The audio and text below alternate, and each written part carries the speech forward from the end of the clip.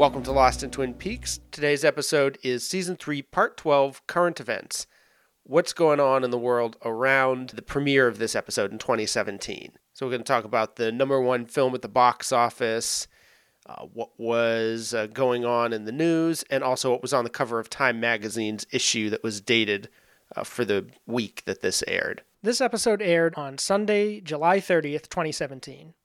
The number one film in the country at this point was, after this weekend, was Dunkirk, making $26.6 million. Kind of small amount, although the film did pretty well overall. It was number one last week, so we won't go over it again. I discuss it in the episode for Part 11. A variety of relatively minor but significant international events occurred on this day. Vladimir Putin cut the number of U.S. diplomats allowed in Russia in retaliation for new sanctions against his government, springing from allegations of interference in the 2016 election on behalf of Donald Trump, obviously. In China, Xi Jinping celebrated the 90th anniversary of the People's Liberation Army, the armed forces of the Chinese state. In the lifetime of a single person, this organization had grown from a few thousand communist rebels staging the Nanjing Uprising to the most massive military in the world, although its budget still lags far behind the US's. And Xi used this event to consolidate his authority and popularity as perhaps the most significant leader of the Chinese Communist Party since Mao and Deng Xiaoping. Meanwhile, the Venezuelan government was struggling to encourage participation in its effort to create a new constituent assembly. This would be a legislative body that would be capable of writing a new constitution due to the intransigent obstruction by the opposition-led National Assembly, which was the existing legislature at that time. So basically, this constituent assembly was grassroots mass meetings, but tilted toward the leftist and working class sectors of the population that sympathized more with President Nicolas Maduro versus his opposition. They were attempting to create new structures more sympathetic to their goals, but most of Maduro's critics refused to participate, and the protests for this resulted in 3 deaths. The vote on this day resulted in permission to create a new legislature, which contributed very directly to the attempted coup in early 2019.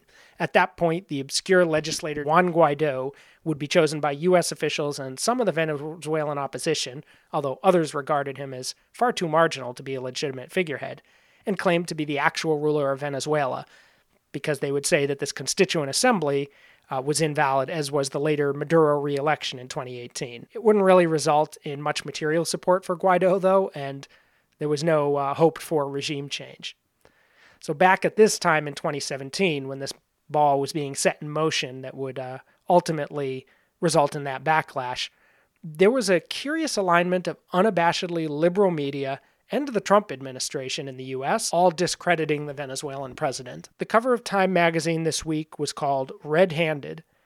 This is for the week of July 24th, 2017. Following a week off, Time is returning to newsstands with Donald Trump Jr. at this point. He's on the cover in a black and white portrait that matches the monochrome Mueller portrait, which was featured on the cover a few weeks back. This one, however, is much less flattering, with the words of Jr.'s recent incriminating email typed across the entire image, certain phrases highlighted in white. One of these, "I love it," appears in small print just above his upper lip, like a Hitler mustache. The piece, by the same author who profiled Mueller, reads, "The most pressing question of our time might be, how bad is it? As a candidate, and now as president, Donald Trump has smashed the gauges that once tracked the normal temperature, pressure, and wind speed in the climate map of American politics. Now, when it feels like the barometer is plunging, we can only watch and wonder, who can predict what's coming next with so many broken indicators?" The article goes on to wonder if this time, really though, a real reckoning was coming.